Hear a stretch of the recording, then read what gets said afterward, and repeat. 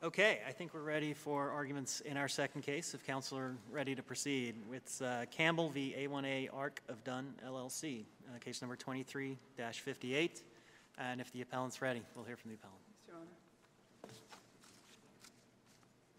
Good afternoon. Good afternoon. May it please the court, my name is Julian Bradshaw. I am here on behalf of the North Carolina Department of Health and Human Services. I would like to reserve 8 minutes for rebuttal.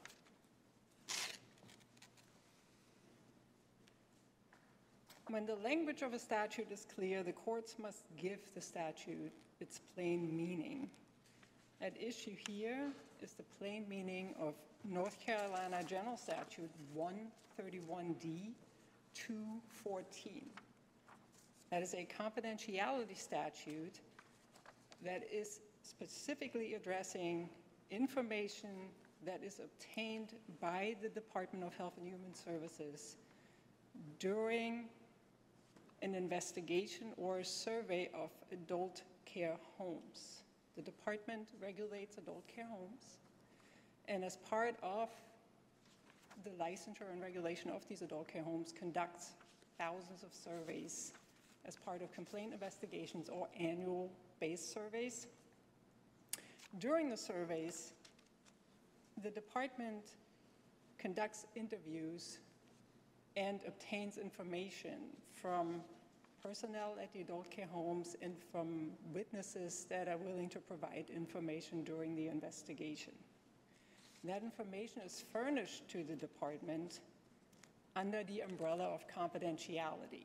When surveyors go out to these adult care homes, they inform any individual they speak to that the information that is about to be obtained will be kept confidential by the department.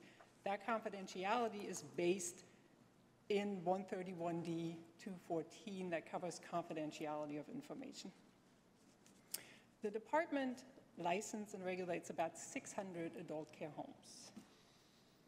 As I stated, there are thousands of surveys that are conducted by the department, and the department, during these investigations and surveys, depends on individuals to come forward to provide information so that a meaningful survey can be conducted by the department. In the case at hand, the department went out to Arc of Dunn, one of the adult care homes in North Carolina. The department went out based on a complaint investigation. When the department arrived, it conducted inspections of records, and it talked to several individuals in the facility and outside of the facility in regard to an elopement of one of the residents.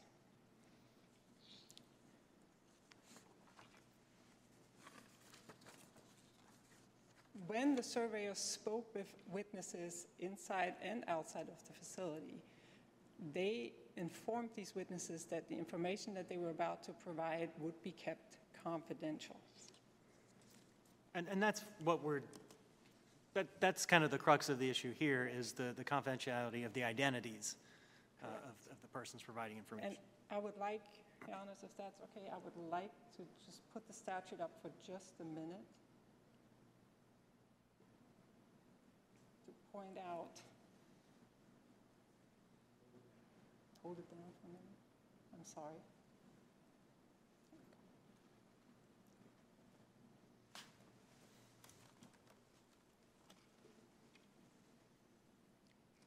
The plain meaning of the language of the statute prohibits the department to disclose the names of any individuals that provide information to the department during these investigations. As you can see in 131D 214 3B, the name of anyone who has furnished information concerning a facility without that, the name of anyone who has furnished information concerning a facility without that person's consent. So what did DHHS, when the discovery request was made, did DHHS go to its witness and ask whether the witnesses would consent to their names being shared? We did not go to the witness after we received the discovery request.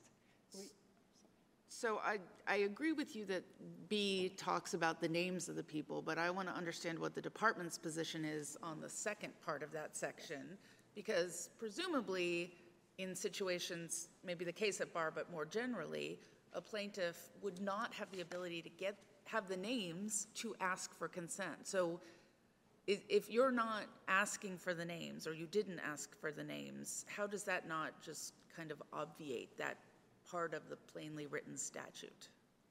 When we conduct the investigation and go out to the facility, the surveyor that conducts the investigation will inform the individual that they're talking to that there is a confidentiality statute and that their information is protected. And if you look in the record, one of the first pages there, page 59, you'll see that the surveyor notes, they're handwritten notes from the surveyor, but the notes will have the word confidential written on the side.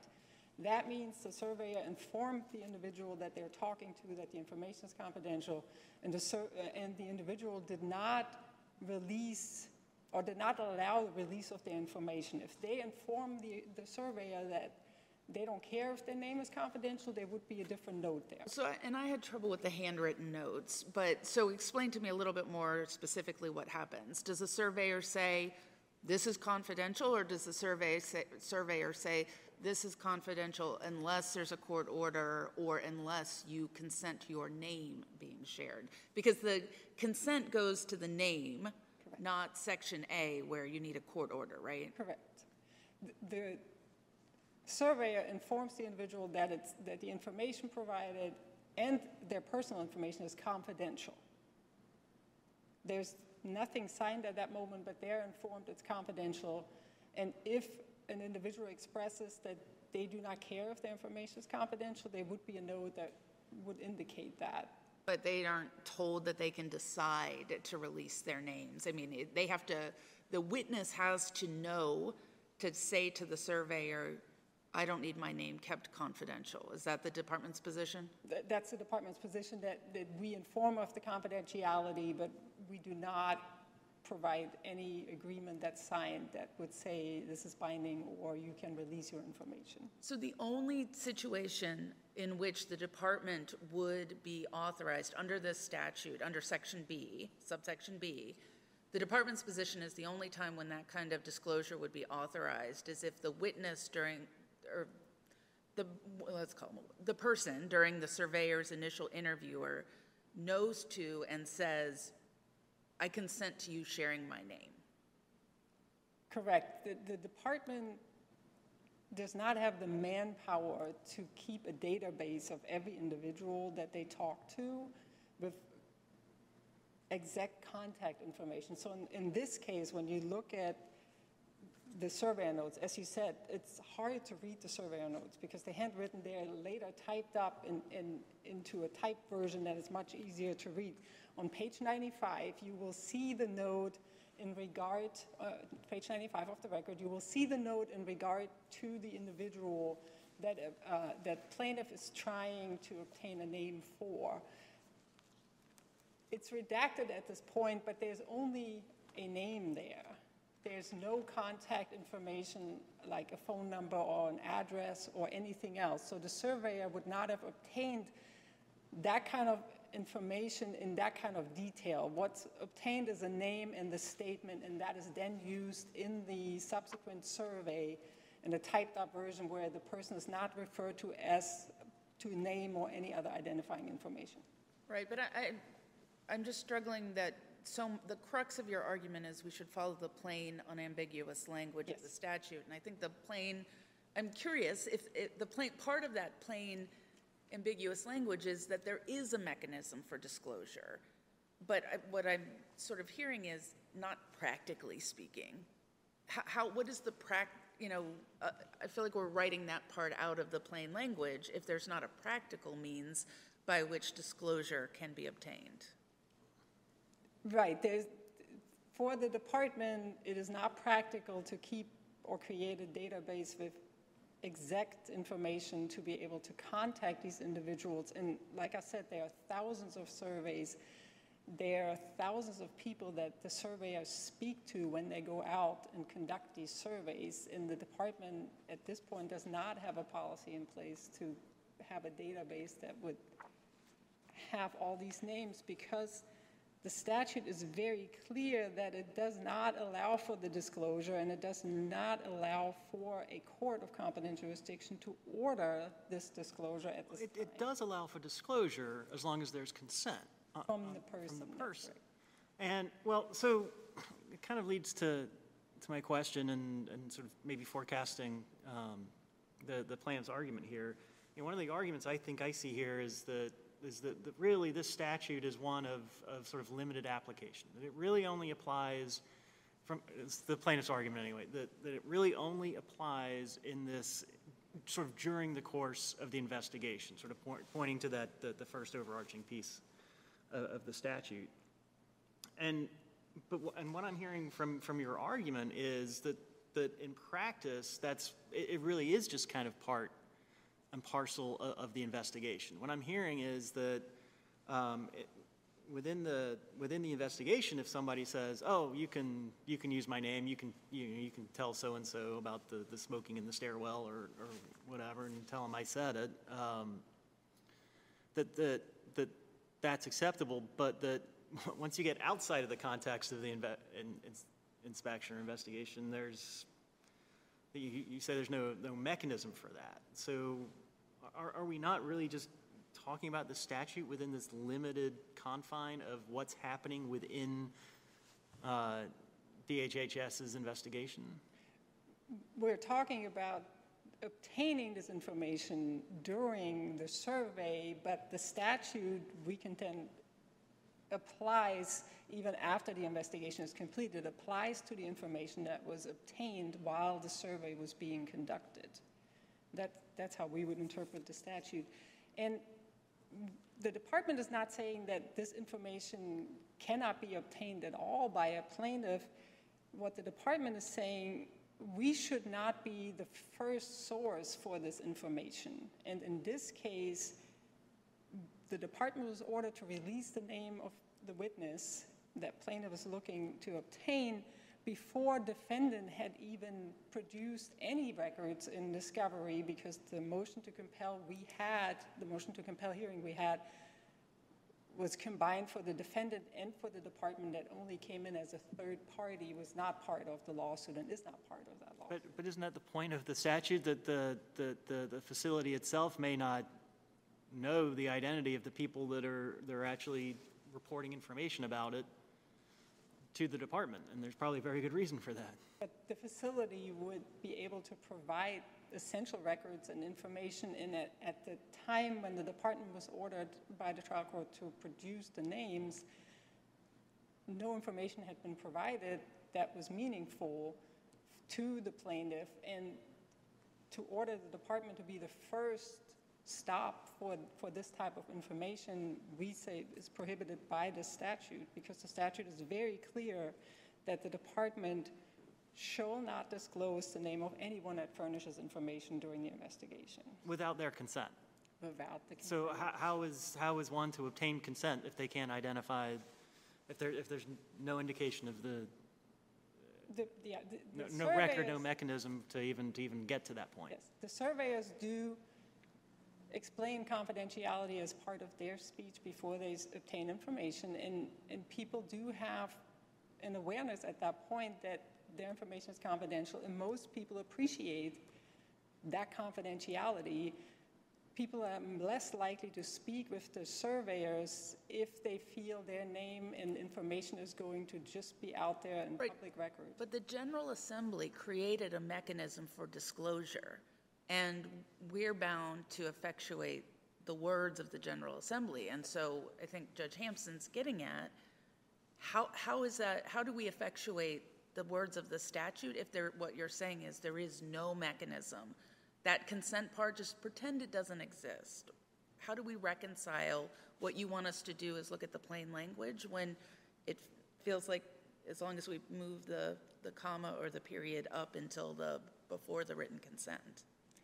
I don't think it's just kind of exists out there that there's confidentiality. I think the witness is made keenly aware that this information is confidential based on statute, and has an option to then say, I don't want my information to be confidential, or I don't care if it's confidential. And those notes are taken by the surveyors. And that's why I pointed out, if you look at the record, page 59 is one of the pages, you will see on the side the note from the surveyor, confidential. And that means the person did not want their information to be released. I guess the department's position would be that in the context of the investigation, the person is told this is confidential unless you consent to the release of your identity, and then that sort of ends it as far as the department's concerned. Correct. If beyond then that individual, that person wants to come out and cooperate with a case or go to the press or whatever, that's completely up to them. Correct, because it's the person's own information. If they want to distribute it, they're free to do so, but we as a department cannot distribute it based on the statute. Can I ask a question about something that you brought up about it shouldn't be the department first disclosing? This gets to a question I have about our jurisdiction to hear this.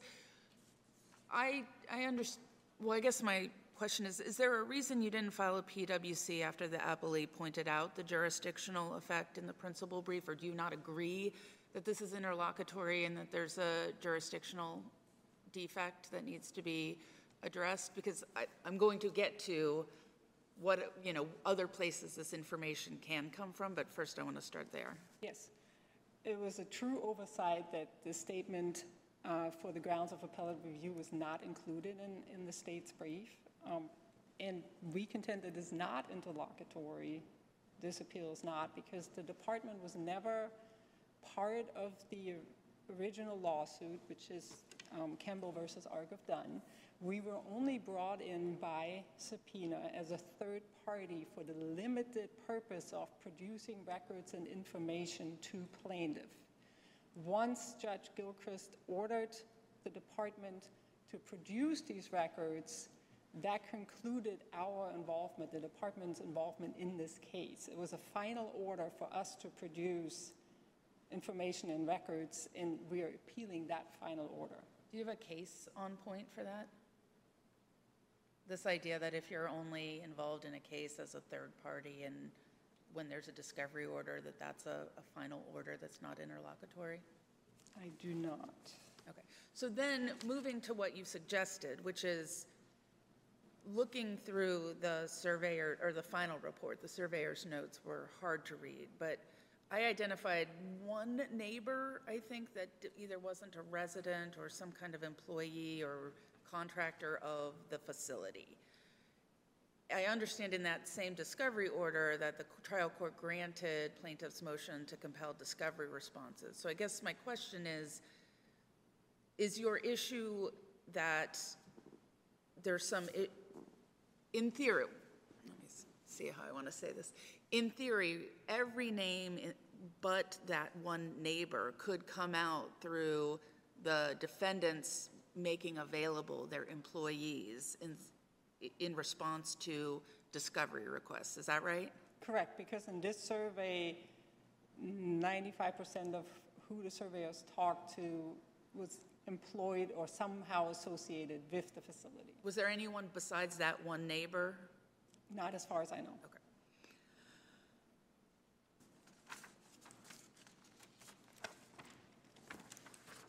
And we would contend that public policy concerns regarding the names of individuals that provide information,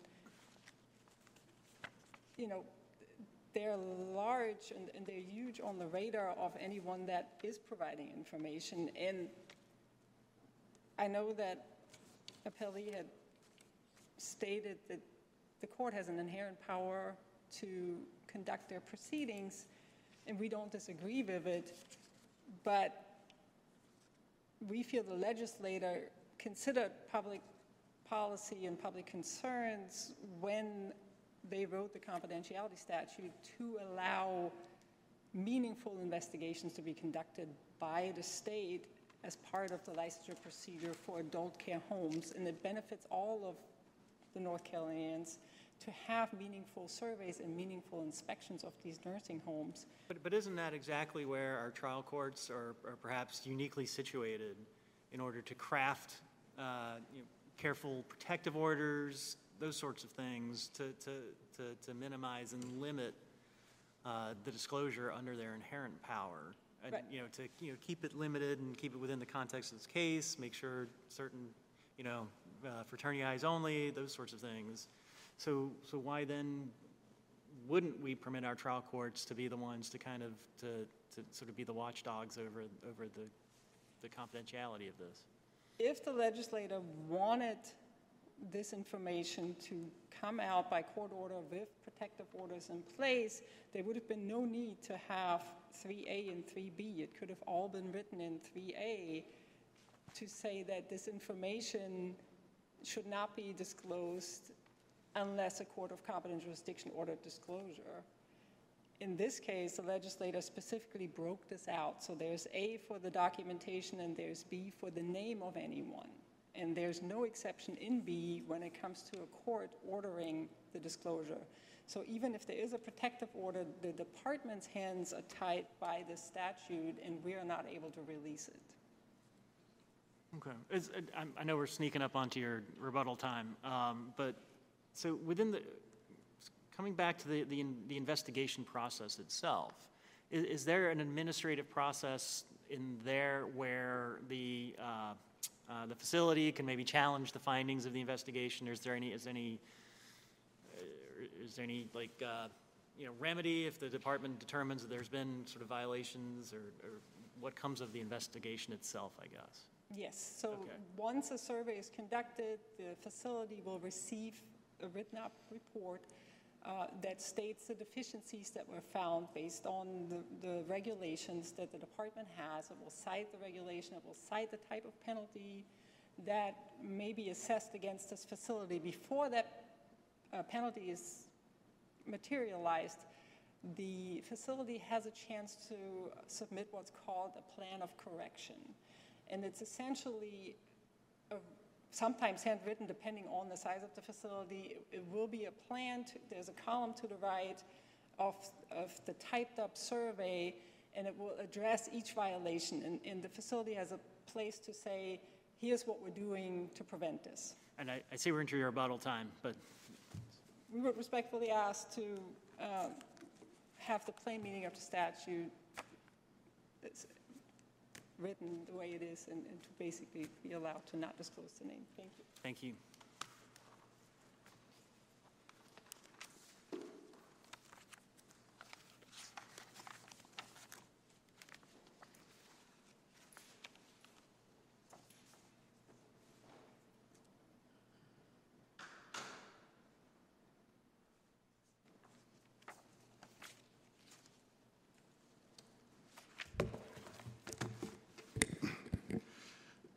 May it please the court, my name is Steve Guggenheim. I represent the estate of Joseph Matthews in a wrongful death lawsuit that's been filed against A1A and some other defendants.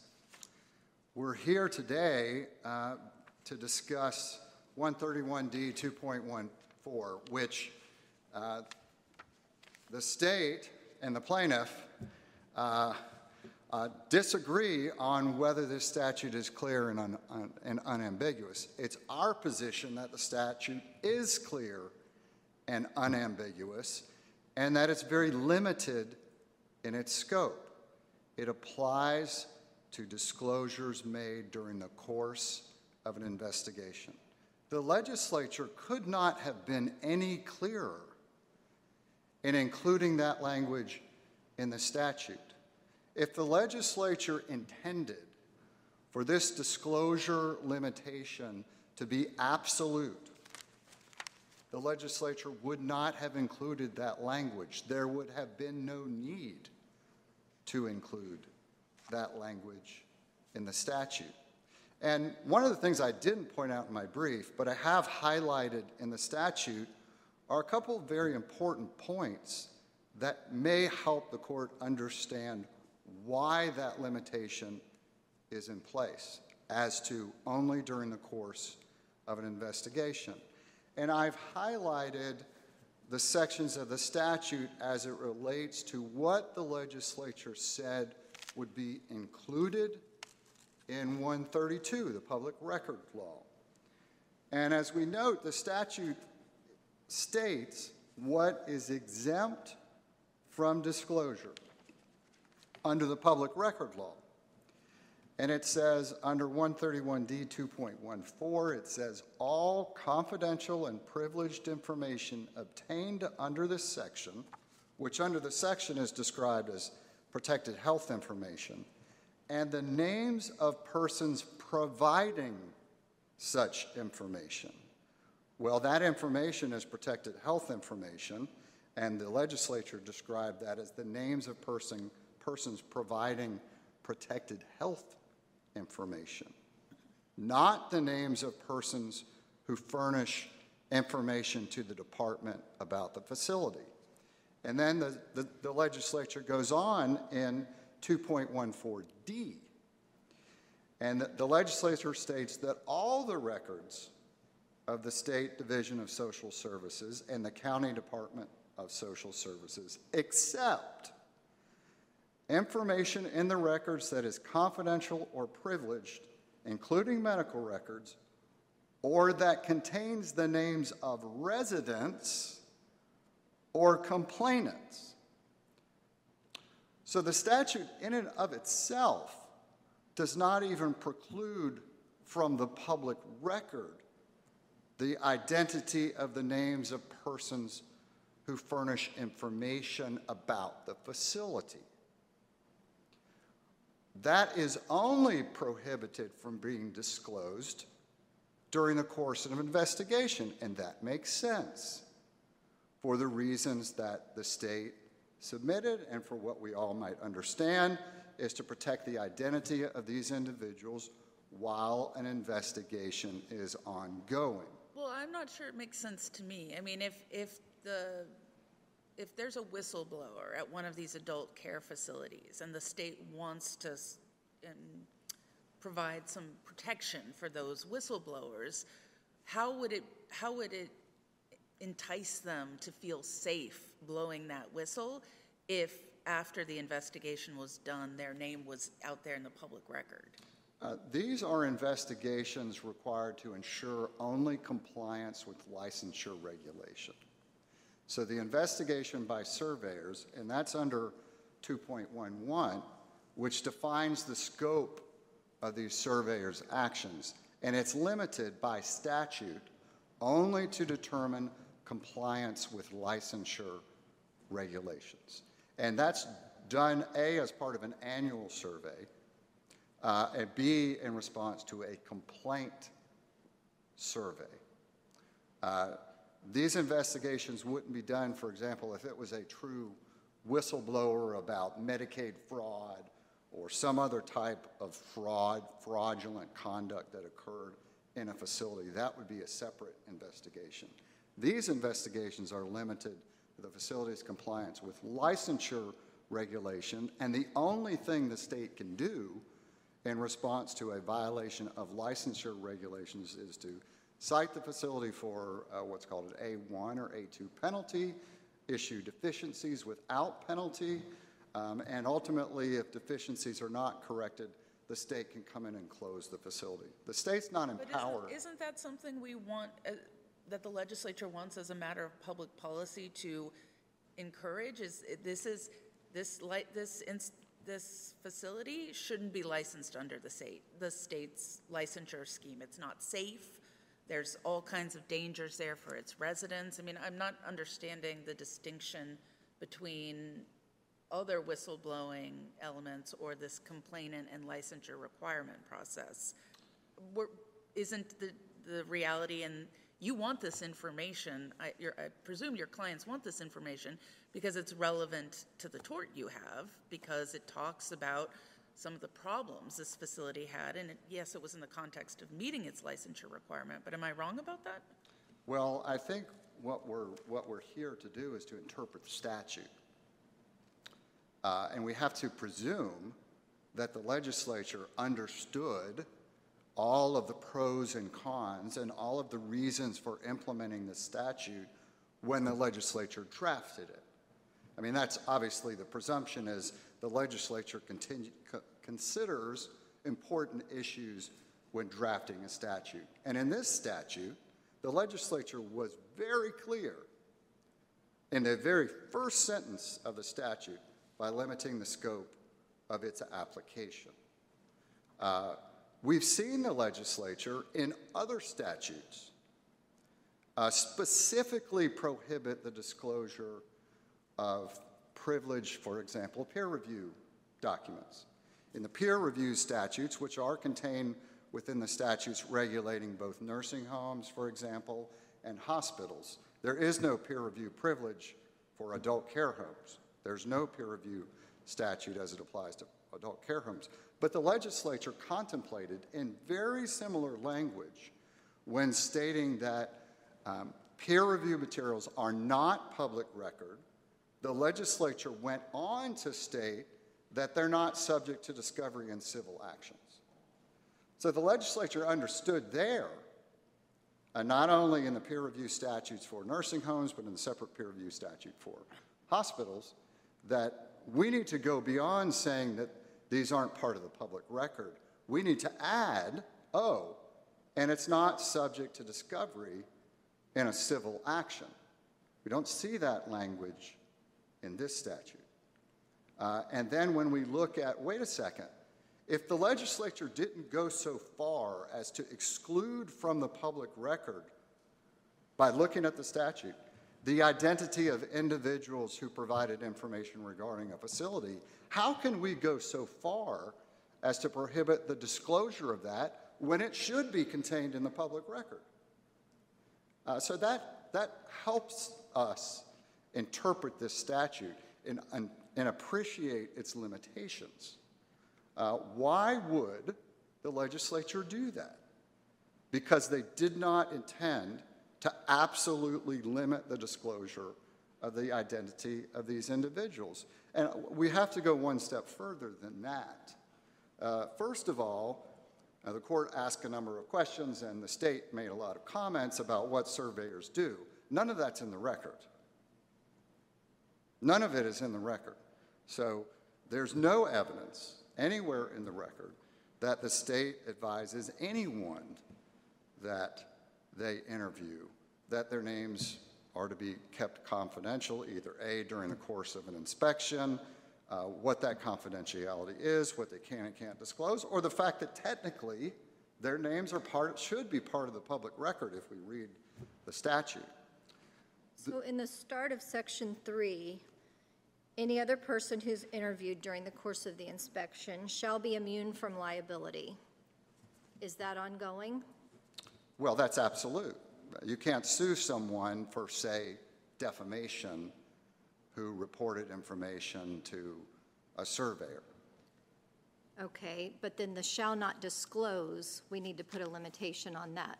Well, if we read the statute, okay, well, the statute talks about, it makes some absolutes and some that are not, because the absolute, one of the things it says, and the problem is a statute is entitled confidentiality, but then it goes on to include a number of different things within the statute. But when we're looking at the scope of certain things, we have to assume, but pure statutory interpretation tells us that that is true. When we read the statute and it says during the course of an investigation, then X, but we couldn't apply that to, for example, the portions of the statute that talk about public records or the portion of the statute that talks about they can't be sued. Well, if they can't be sued, that has nothing to do with when the disclosure was made. It's just an absolute. We can't condition it upon during the course of an investigation. It becomes an absolute because the way that the statute may have been poorly written. The same with a public record. And the same with the statute itself. And because it only limits the identity of persons who provide information concerning the facility. Well, what does that mean?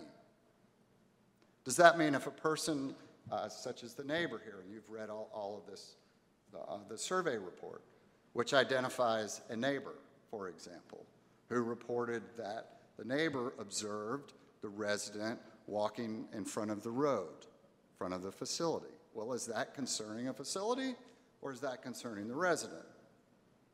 What does concerning a facility really mean? Is that up to the trial court to determine? Or is it up for the court to determine what that means as part of its interpretation of this statute? Well, there wasn't any argument made by in the record by the state that, for example, what this neighbor said concerned the facility. What if another resident gives information to a surveyor about Mr. Matthews? Is that concerning the facility, or is that just concerning Mr. Matthews, a resident? But the language of the statute says concerning a facility. Now, that could be read very broadly to basically encompass anything that possibly happens at a facility. I thought you told me we were talking about licensure requirements. Well, that's the investigation.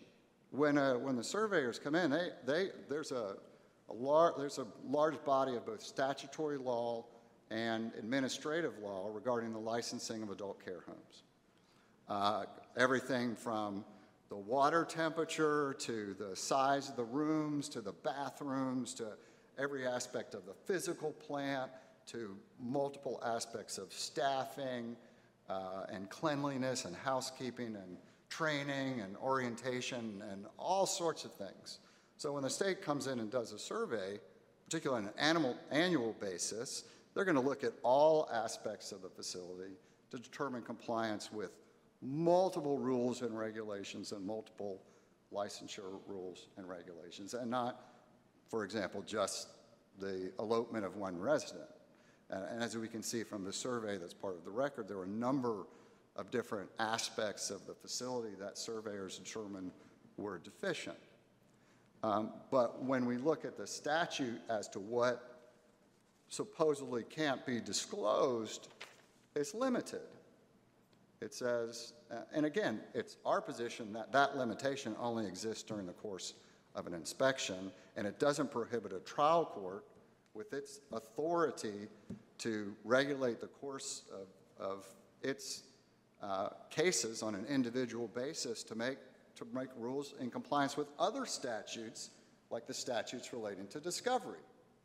That's within the province of the court to make those rulings, unless the legislature says absolutely, unconditionally, this cannot be disclosed in discovery or anywhere else. But this statute doesn't say that. And that was not the intent of the legislature, because if the legislature didn't even want to prevent this information, it didn't even exempt this information from the public record, then how can the state come in here and argue it should never be disclosed when it should be in the public record to begin with?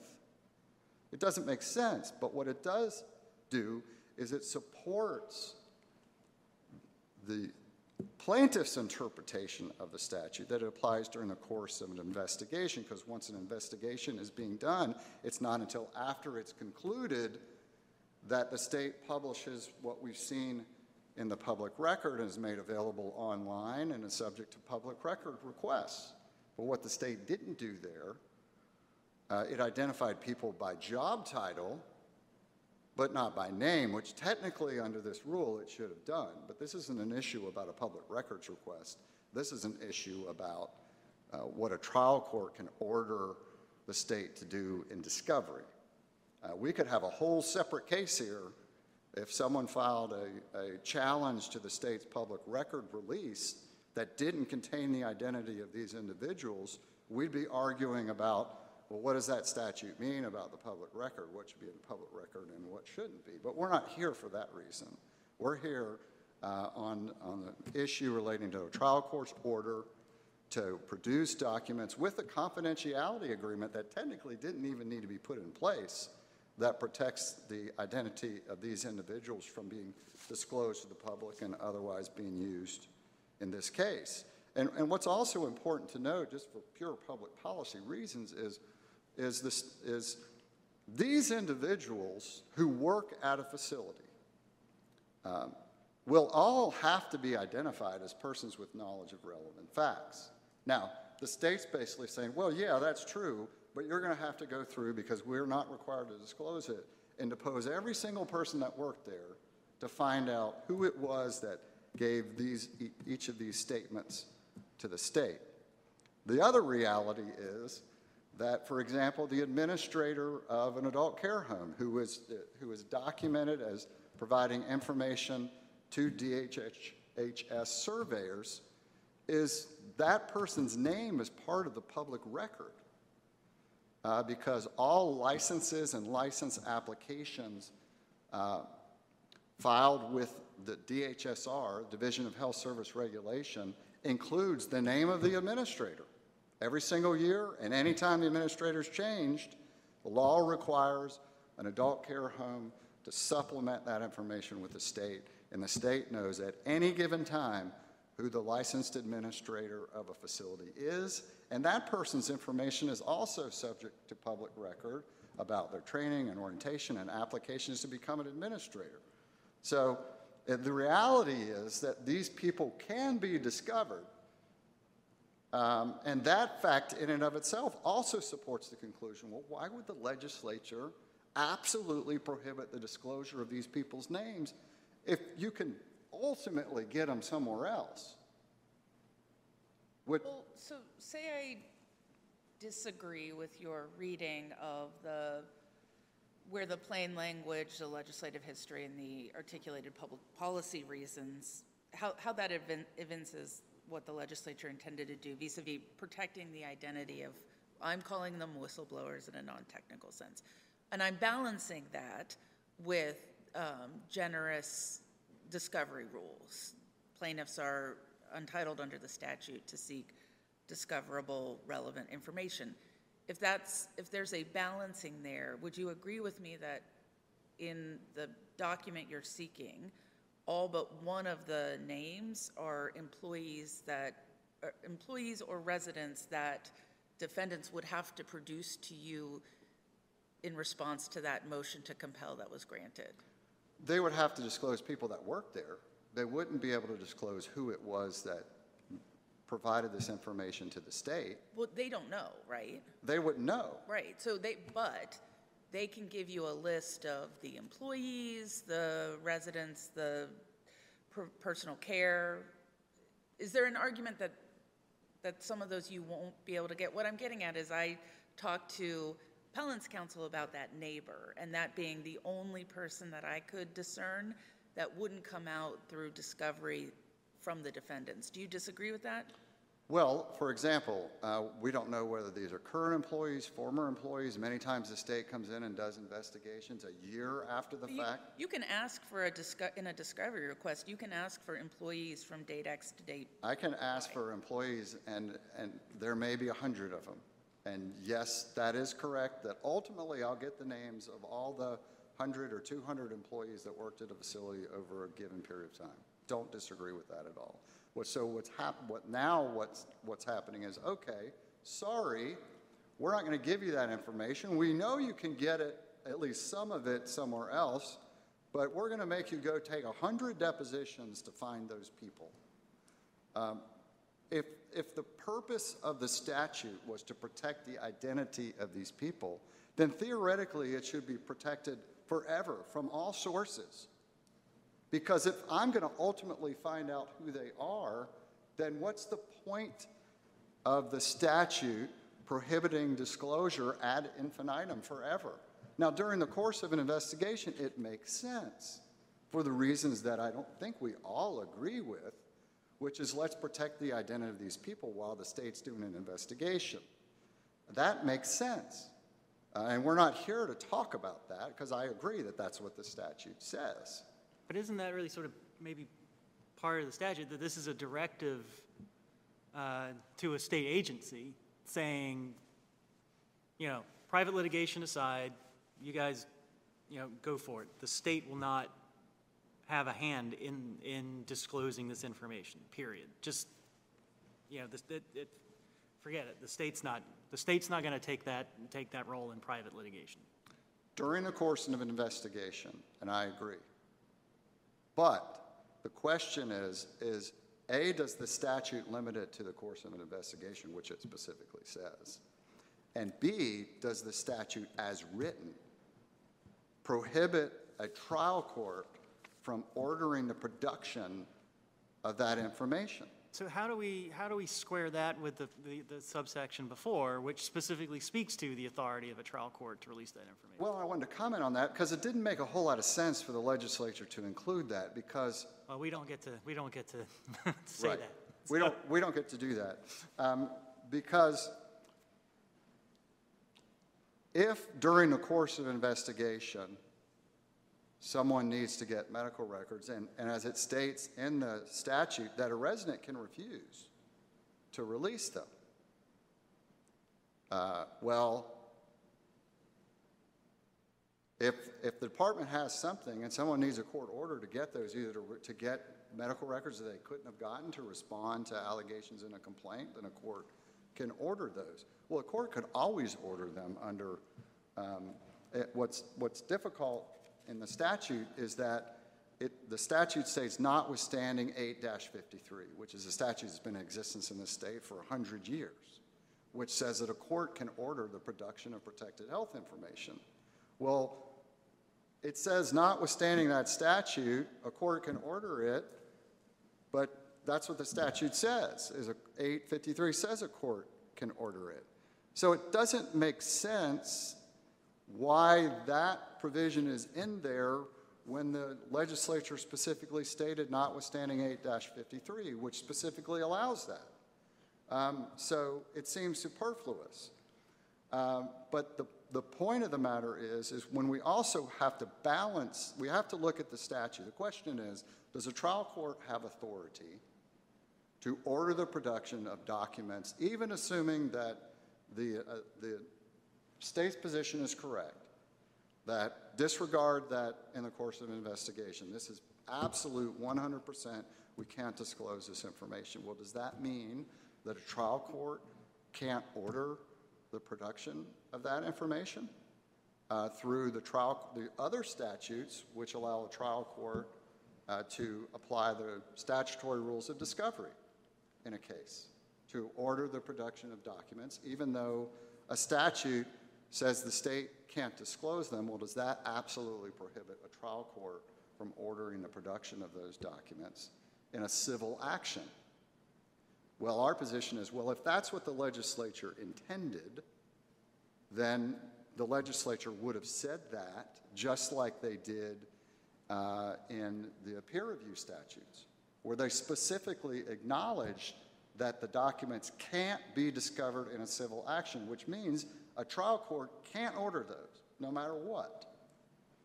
So the question then is, well, if that's what the legislature meant, then that's what they would have said, like they've said in other places. And I think we also have to balance the decisions of the trial court against the interests of justice, and also recognize the trial court's ability to implement protective orders if needed, to ensure compliance with other statutes, while at the same time ensuring justice for individuals. And obviously, one of the critical things that we've read from what this neighbor said is that this neighbor had observed the resident, Mr. Matthews, having eloped before and walking out in front of her house, which is obviously critical information to the underlying lawsuit. And the trial court obviously agreed with that and entered a protective order, recognizing the potential of releasing this information to the public and the potential harm, and balancing that against this particular statute, which didn't prohibit on its face the trial court from releasing that information. Counsel, I'm sorry to pivot, but with your time running out, I need to ask a question about the jurisdictional defect. I understood your colleague today to argue that this was not an interlocutory order, but I read from your statement of the grounds of appellate review that you believe it is interlocutory. I didn't consider some of the issues that the state raised, and without having read the case law on the implications of, or the fact that the state was a third party and they were only involved in the case because of a discovery order, whether that is technically a final ruling by the court subject to, this is not interlocutory. So I'm not prepared to discuss that. Okay, so the state couldn't offer me a case supporting that either. My question for you is, parties can consent to personal jurisdiction, but not subject matter jurisdiction. So assuming that this is interlocutory, can you point me to a case that would show that an appellee can consent or concede to jurisdiction where the appellant failed to do it? I don't know that. In fact, I was before the court a couple of months ago, and the court dismissed the appeal. We had argued that there wasn't adequate evidence of jurisdiction, and the court sustained that, even though I kind of took the Switzerland position in that case and said I'm not really commenting either way, and I don't know the answer to that question.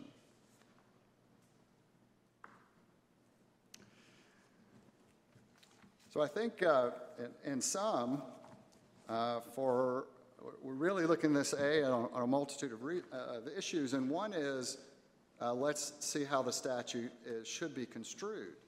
And our position is, A, that the statute is limiting when it relates to disclosure as to during the course of an investigation. And even if the court doesn't agree, then the question moves on to, did the trial court have the constitutional authority to order the production of those documents under the constitutional rights of the trial court to control its records and documents and to ensure that justice prevails. And so irrespective of the way that the court goes on our interpretation of the statute, and depending on what happens, we may be back here again on a public records claim, arguing that the state has withheld this information from the public records, and it specifically states in the statute that it's not excluded or should not be excluded from the public record, and therefore does the state have to disclose it through a public records request. But it's really my position is that demonstrates that this information, that the statute and the intent of the legislature was not to permanently exclude this record from disclosure. And if the state wanted to really do that, it would have been much more specific in what was exempt from the public record and what was not. And it wouldn't have included the language, the precursory language that it did, limiting these disclosure exemptions to the course of an inspection. Thank you. Thank you.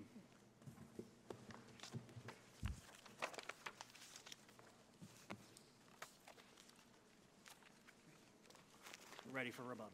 May it please the court.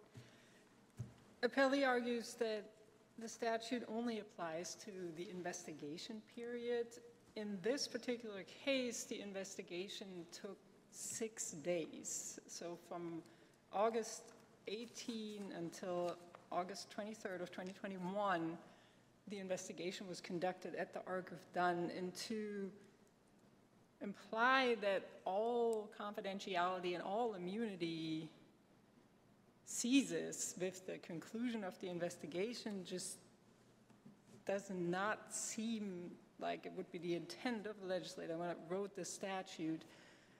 Some investigations only take 1 or 2 days, and to have the department put procedures in place, as it indicates in the statute, to put procedures in place to prevent any accidental disclosure and to indicate that this is not part of the public record, and to write the statute in its entirety to have it apply for 1 to 2 days, or in this case for 6 days, just does not seem would have been the intent of the legislator to have it only addressing that small period.